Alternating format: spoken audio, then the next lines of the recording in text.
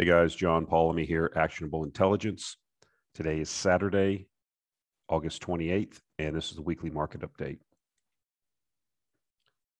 So the first thing I wanted to go over was this reminder from Benjamin Graham, value investor extraordinaire.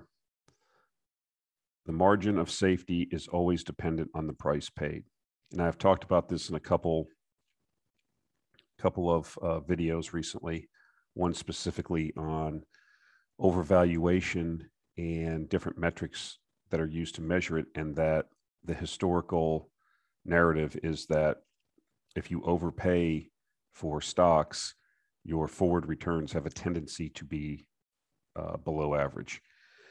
And so why am I talking about this again? Well, I was writing the current newsletter for the subscribers for the September issue of the Actionable Intelligence Alert newsletter. And in reviewing a couple of the companies, I was struck by the fact that even though their performance had been fairly good this year, they still were trading extremely well below their net asset value. And both of the companies are companies that are focused in upcoming emerging markets outside the US.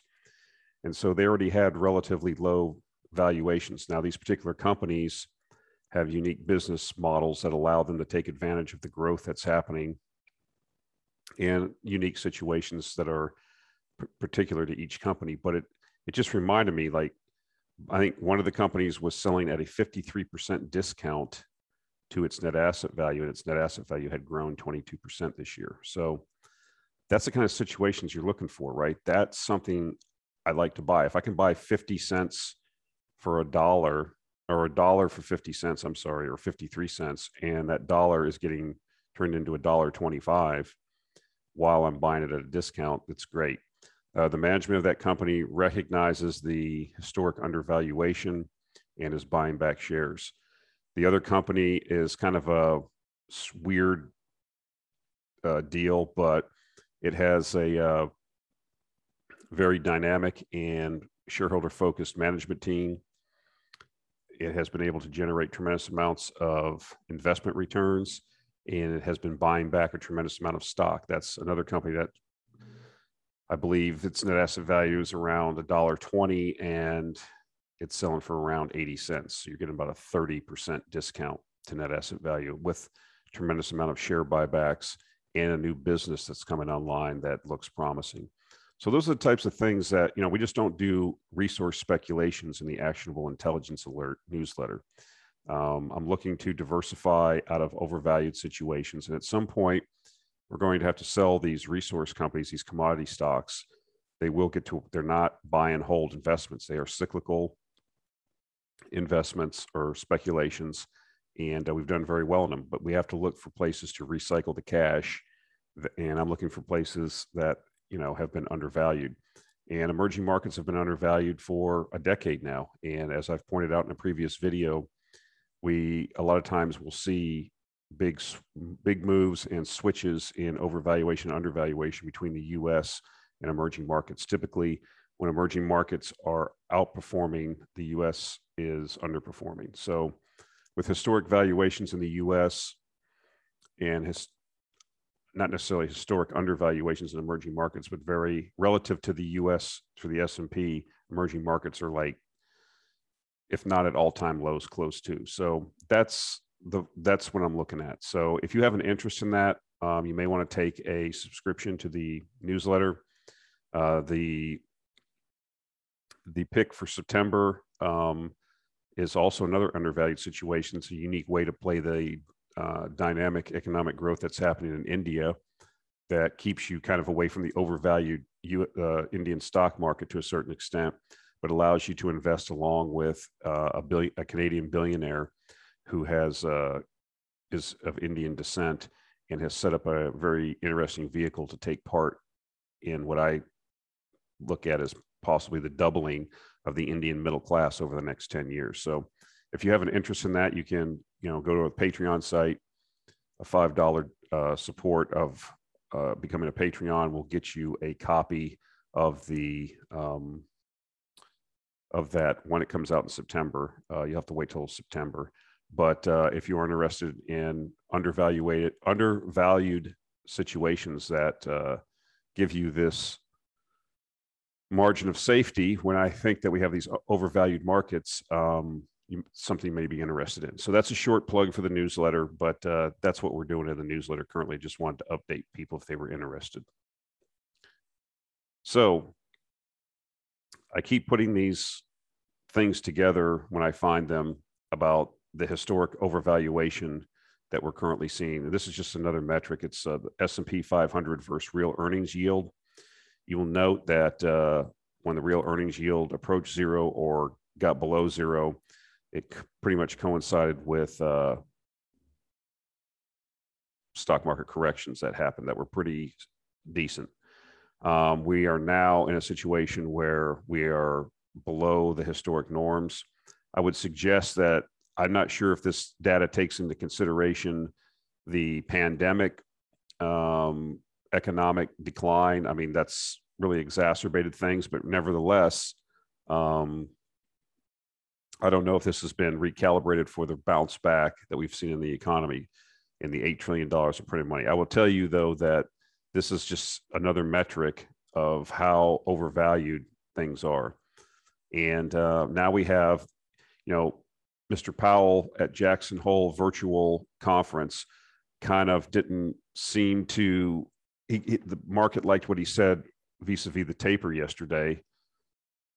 But it's inevitable at some point. You have a lot of Fed governors out there saying that the taper has to begin at some point, start tapering the bond purchases, which leads us down the path to an eventual interest rate hike. I'm not, with markets elevated so high and so overvalued, I'm wondering if this may be the catalyst that causes a significant correction or maybe a bear market. I don't know. The future's unknowable, but it's definitely a risk, right? They're talking about this stuff, and it's not something that's been, we knew it was coming, but maybe it gets priced in. Maybe people look past it. I don't know.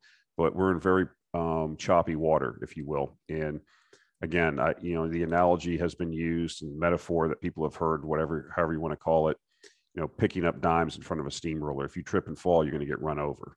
And how much more upside is there? As I've said before, though, and I just said it before, and I'll say it again, the future's unknowable. It's even at these historic overvaluations, it doesn't mean things can get more overvalued. But you better move close to the door, because the music is eventually going to stop, and you want to get out before the crowd. So something to be cognizant of. So this was an interesting chart. So the best performing sector in the S&P this year has been the S&P 500 energy portion of the index, up so far 44.5% to this time so far. Well, at least through June. This was an older chart, sorry. But even now, last week, we had a big rally. We had this through the summer. People were getting concerned, even in the newsletter. We had a big run in a lot of the resource stocks. I mean, we've made a tremendous amount of money. But in the last couple of months, we've had a pullback, from the last time the Fed opened their mouth and they started talking about maybe moving things forward, but didn't actually do anything. I mean, we were poised for a correction. And, we've subsequently recaptured, or we've re-rallied. So I don't know if it's just a bounce and we're going to continue down in the resource sector, or if we're going to see continued strength into the end of the year. It's very possible. But what I'm seeing in the energy sector is interesting. The returns in a lot of the companies that we've been invested in or talk about have been tremendous, or been outperforming the market, but still generalist investors hate the energy sector. When I talk about the energy sector, I'm not talking about renewables. I'm talking about oil and gas, coal, nuclear, things like that. And they've performed very nicely, but the generalist investor still has not returned. So I call that, climbing a wall of worry. At some point, with these cash flow yields, with some of these companies being in the high 20% range or even higher for some companies, there's really some unique situations out there, and companies generating tremendous amounts of cash. At some point, the generalist investor has to come back, in my view. It's just you're going to underperform if you don't have a positions in these. So we're climbing that wall of worry. I think that energy will continue to outperform, as I said, and I'll talk about in some subsequent slides. I think we're continuing to head towards that energy crisis and higher energy prices in our relatively close future, 18 months out or so. So yeah, just wanted to point this out. And here's something interesting. A lot of these charts came through. I had them, and some reason they just data dumped. They were like held up. I forward things to my email, and all of a sudden a lot of these may be a couple months old, but I still think they're relevant because they're still apropos. And this is OECD crude oil stocks. This is a Organization of Economic Cooperation and Development, which is basically your developed countries, Europe, the United States, Canada, that stuff. And you can see, our oil inventories worldwide. I mean, here's your 5-year average. Here's where we are in 2021, and we've actually went down even further. We are in deficit situation as we speak right now, and this is in the context of this so-called variant that's going around, which has caused certain countries not to be able to open back up fully, and still constricted economic activity. And so ask yourself what happens, if you look at Worldometer data, which is what I just use, it's convenient. You have the ability to throw up a 7-day rolling average. You can take a look at the world as a whole, various countries. In the US, you can break it down to state levels, and you can see that, yes, we've had a lot more cases. Deaths have not been as bad as the previous wave, but they appear, at least from the context of a lot of the data I'm looking at, it's beginning to top out and roll over. And so, even Bank of America, their commodity people came out with a note this week and said that by mid-August, should definitely be apparent that this particular wave of this sickness will have rolled over. So, of course, the market's going to anticipate this. It's not going to wait until the data comes in. And so I think that's what you're seeing. You're seeing the more dovish comments from Powell this week, combined with the fact that what was holding things back a bit, I think, was this uncertainty around how bad this particular wave would be of the pandemic. And I think now that the data seems to be indicating that it's rolling over. It's not good for, people are very gun shy around this whole discussion. And so when we saw the rising cases, people immediately extrapolate. You have to, it's about risk management. So people start extrapolating worst case scenarios, but it looks like things are rolling over, and that, nothing's really changed on the supply dynamic. I'm going to show that in some slides coming up. Are we prepared to go back to 100 million barrels of demand? And then as growth continues worldwide this year and into next year, will we be able to supply the crude with the call that will happen on OPEC? Will they be able to meet the call? So B of A in their letter is expecting $80 Brent this year, which is only about $8 or $9 from where we are now. I think that's consistent with what Goldman said. I thought we would get 70 by the end of this year. We've already bumped up against that, then pulled back, and now Brent's over 70 again.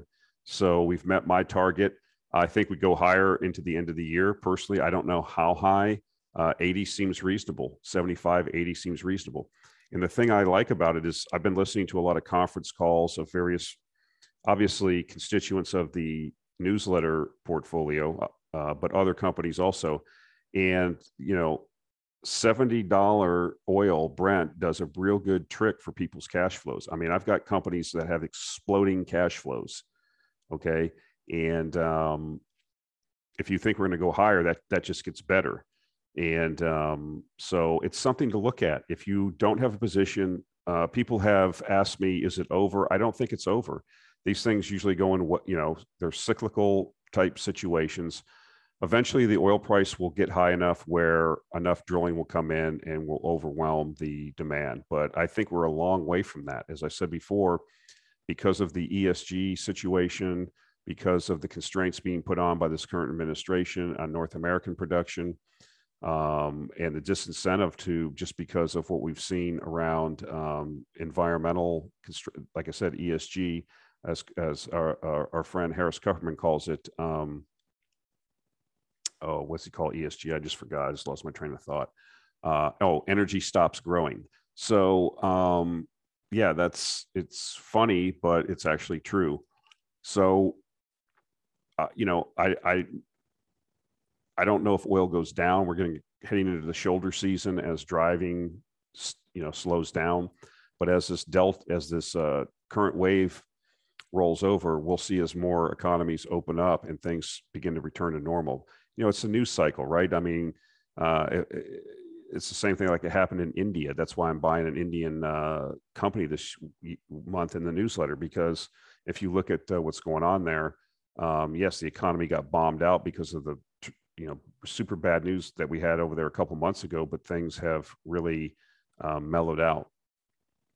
And so you will see humans are going to human, right? The longest trend in effect for mankind is mankind's ascent. So that goes from the lower left of the chart to the upper right. There will be ups and downs in that, but you can be assured that people will have commerce. People will start moving projects forward and doing things that they want to do, and that all requires energy.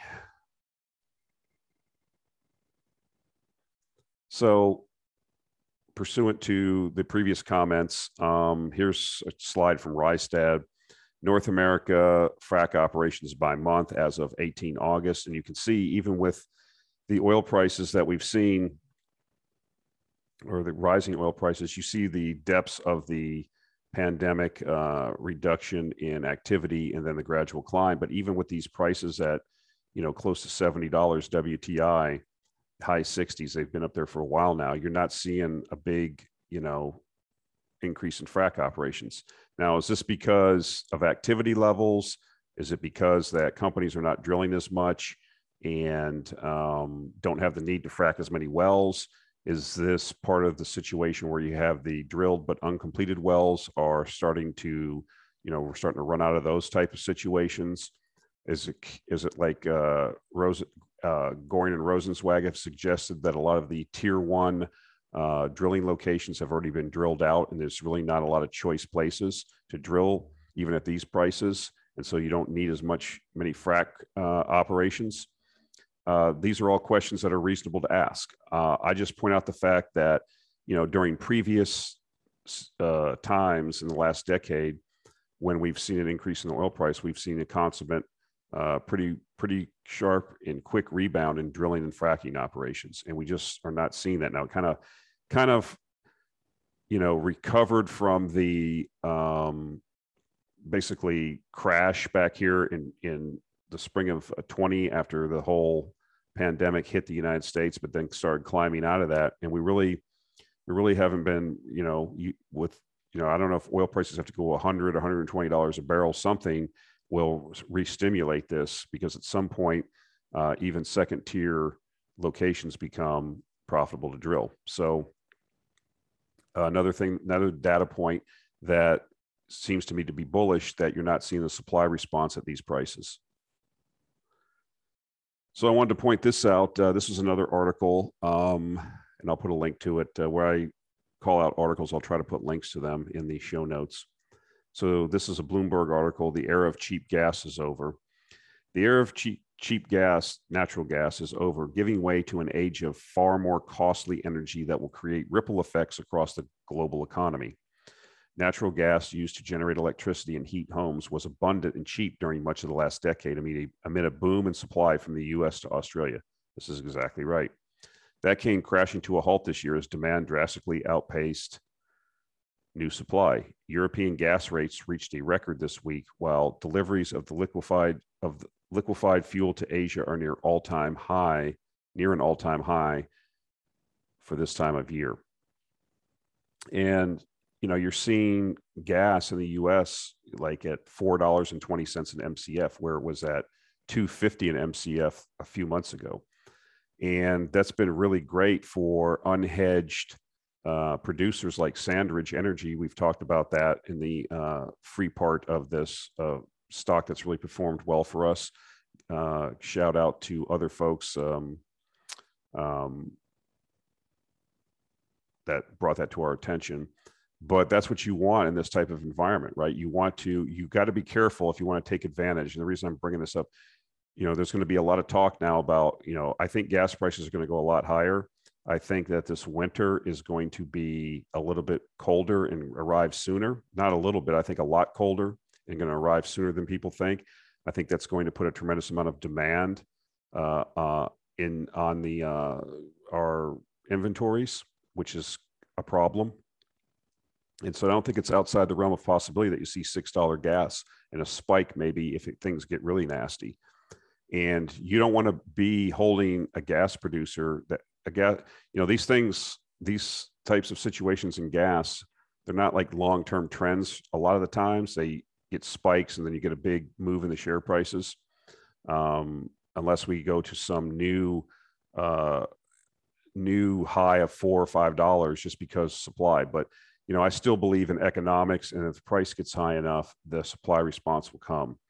So we can't discount that. Nevertheless, I think the way to play this, if you think natural gas prices are going to be moving higher, even at these prices, you want to be looking at unhedged producers, because if you own a producer that has his gas hedged at 250 or 275 MCF, when gas prices are going for 425 or maybe 5 or 6 this winter, you're leaving a lot of money on the table. So I would caution, if you are going to get involved in this and try to play it, that you stick with the unhedged producers. Now, the same thing applies on the downside. If you get a big move down in gas prices, they don't have any hedging in place, there's going to be the price taker at that whatever price. So it's interesting to look at this.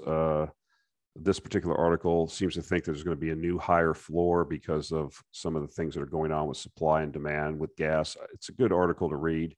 I'm not sure exactly where I think gas is going. I think it'll be higher over the winter, but I want to see if there's going to be a supply response if prices get to $5 or $6 an MCF, and see if drilling explodes in the various gas basins. So there's a quote here also. It says, and this is why I think this particular article seems to be moving towards the new higher floor. It says, no matter how you look at it, gas will be the transition fuel for decades to come, as major economies are committed to reach carbon emission targets. The price of gas is more likely to stay elevated over the medium term and to rise over the long term. Well, we'll have to see. Like I said, the future is unknowable. That case can be made. But we would, like I said, we want to see what the supply response would be. Nevertheless, I think into the end of the year and into the part of the winter of 2022, I think that gas prices will be moving higher. So this is something else I want to talk about. So this is a chart that Contrarian 8888 put up. And this is basically the percentage of 2021 U.S. production by entitlement. Basically, you have all these different oil companies here, like Chevron and ConocoPhillips and Occidental and ExxonMobil, and what their percentage of U.S. production is as per the total. So like Chevron, the way I read this chart is that they're 7% of the total U.S. production. And you see smaller companies out here. Obviously, your bigger companies have bigger, you see EOG Resources here, one of the top shale players, supplies 5% of the U.S. produced oil. So you got Shell, BP, all the big ones, Pioneer Natural Resources. Anyway, so what's the point? The point is that, two things that I think is happening in North America, or at least in the United States and the shale basins and oil production as a whole. The ESG movement, the ability for people to influence these oil companies and try to get them to become carbon, whatever, neutral or friendly, whatever the term is, to basically get away from their core expertise and business model, which is the finding and production of oil and gas. And so how does that happen? Well, this is the passive fund ownership in each company. So you see that, passive, I mean, like companies like these funds like BlackRock and ETFs and stuff like that, pension funds, kind of longer term passive investors. Well, what you had, like in the situation where Exxon, where you had a smaller activist fund, if you will, that didn't really have the resources to buy enough Exxon stock and really affect an outcome, is they riled up or got the backing of some of these other passive funds like BlackRock, and BlackRock committed their shares to the effort. And you see that you see some changes in the board of directors at Exxon, and they were one of the last companies that was like trying to just hold to their what their basis of their company was, oil production. So they were actually trying to grow oil production. And so I think this is another brick in the wall of the strangulated supply that we're going to see over time, as you have these passive investors pressuring these companies to basically don't produce any more oil, don't reinvest in these assets that they think are going to go away. I mean, I don't understand why these investors just don't sell these companies and not hold the stock, but I'm not going to get into, conspiracy or trying to speculate that, BlackRock is, taking the other side of the green, it's $7 or $8 trillion under management. So they're taking the other side on renewables and then trying to force these oil companies not to produce any more oil and gas. And that will ostensibly, create more demand for renewables. I'm not going to go there. I just think there's a lot of confused people in the world nowadays. And there's a lot of people that don't really understand how a modern society works and what the inputs are into that society. And I think that they have views that are diametrically opposed to each other, and they will not realize that until they have to suffer some type of pain, physical or mental trauma, financial trauma that will get them to have no other choice but to reverse their view. So as we await that, our position is that heads we win, tails we win more, and that oil and gas isn't going away for many decades. It's actually going to grow in demand. And if you constrain the supply, when demand's growing, you're going to have a price rise. So this was another one of the news items that got data dumped that was stuck in my email, and all of a sudden came out this week. There was like 20 emails that's what I do. I go around and look for different things, or all the reading that I do. And if I see something interesting, I'll take a link and email it to myself. And some of the stuff wasn't coming through.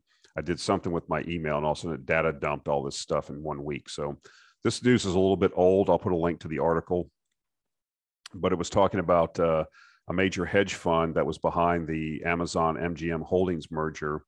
New York hedge fund Anchorage Capital Group has amassed a holding of a few million pounds of uranium. People familiar with the matter say, in a bet that prices of the nuclear fuel will recover after a decade in the doldrums. It is buying and selling uranium alongside mining companies, specialist traders, and utility firms with nuclear power plants, turning the fund into a significant player in the market. And so this happened. This is what we talked about would happen. This is even before the Sprott thing really became in effect, which it is in effect now, and apparently is putting pressure on the spot market. I'm trying to get Justin Hune on. He's been traveling. I'll try to get him on because I'd rather have him delve into these things. He lives and breathes the uranium market, and I have corresponded with him, and he said he'll come on. We just need to get him hooked up and get him on. But it's obvious, you have a market that we know is supply constrained. You're adding this pressure on the demand side, where you have now this money coming in from the Sprott fund, and there's many other hedge funds besides this that can see this. They can look at the chart and see that we're in an uptrend. And so I think you'll see more of this. You'll see more money come in. I think that a lot of these companies, these hedge funds, also take positions in the equities, probably some of the decent size equities. And then, this all comes together to buying pressure to force the price of uranium up. So I think we'll see more of this. We'll try to get Justin on and get a real good download on the current uranium market. He hasn't been on for like a year, and what he thinks about the Sprott situation, which, I'm bullish on.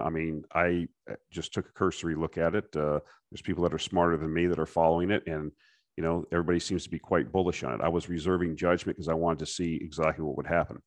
I didn't want this to turn into another hype, 232 hype, where everybody was getting, bullish on that and nothing really happened. It was kind of a big letdown. So this appears to be different. This appears to be real.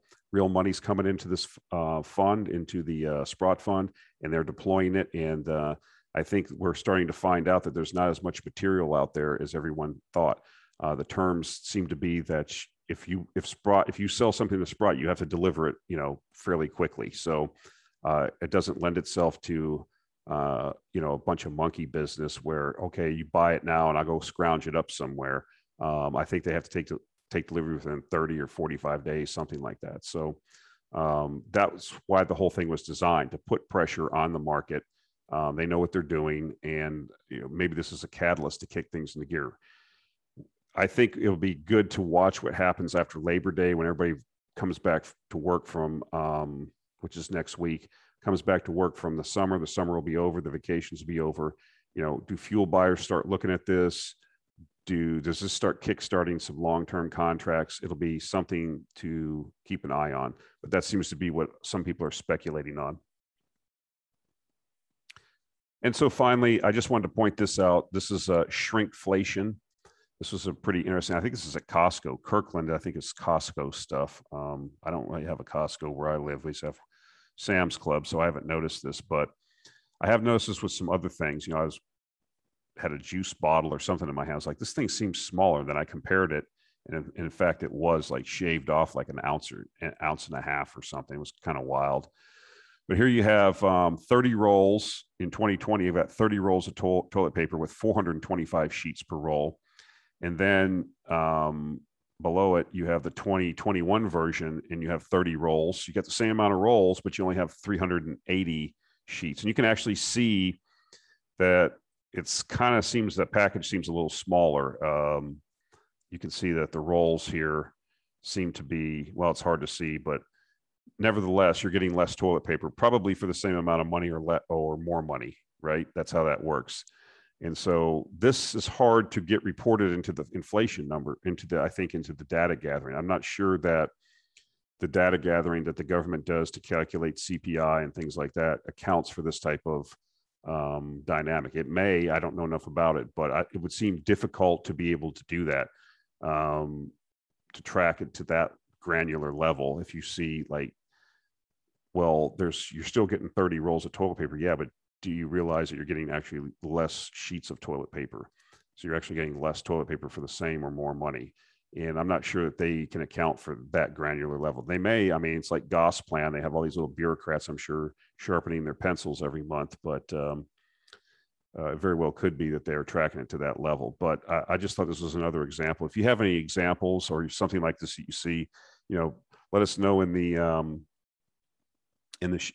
comments, because I'm kind of curious about these things. This is a way to, again, boil the frog, if you will. You don't really see this coming, and next thing you know, you just think this is how big it is, right? This is what you get. So it's kind of interesting. It also says, another thing I noticed on here, on the upper package, it says 2 layers of softness and absorbency, 2-ply septic safe. And I don't see the 2-ply on the bottom. So I wonder, I mean, I don't know, that I'm not an expert on toilet paper. I don't really pay that much attention to it, but that would be interesting to note. Either do they actually shave off one of the plies too and give you this thin, I don't know. And then you're having to use more to get the same effect, if you will. I don't want to get too graphic here, but it's an interesting exercise in to see how the continued abuse and rooking of the American middle class. All right, guys, that's it for this week. Appreciate the listening and the support. I didn't put a disclosure in this week. I forgot to do that. I'm trying to get this out a little bit late, but if you are interested in the newsletter, or like I said, the Patreon, hold off until September on the Patreon till I get the issue out, because I think you have a real interest in this way to take advantage of the dynamics in the Indian economy. So that's it for this week, guys. And we will talk to you next week. Thank you. Oh, one thing. If you're interested in the reality check, I will put links to the pages on the alternative sites where I post those. They will not be up till tomorrow. These videos do take me some time. So I do this one on Saturday, and I've said that I will put those videos up on Sunday. I'll actually put them up tonight, but they'll start up Sunday. And, but I'll put links to the channel so you can access those if that's your desire. All right, guys, thanks. And we'll talk to you next week.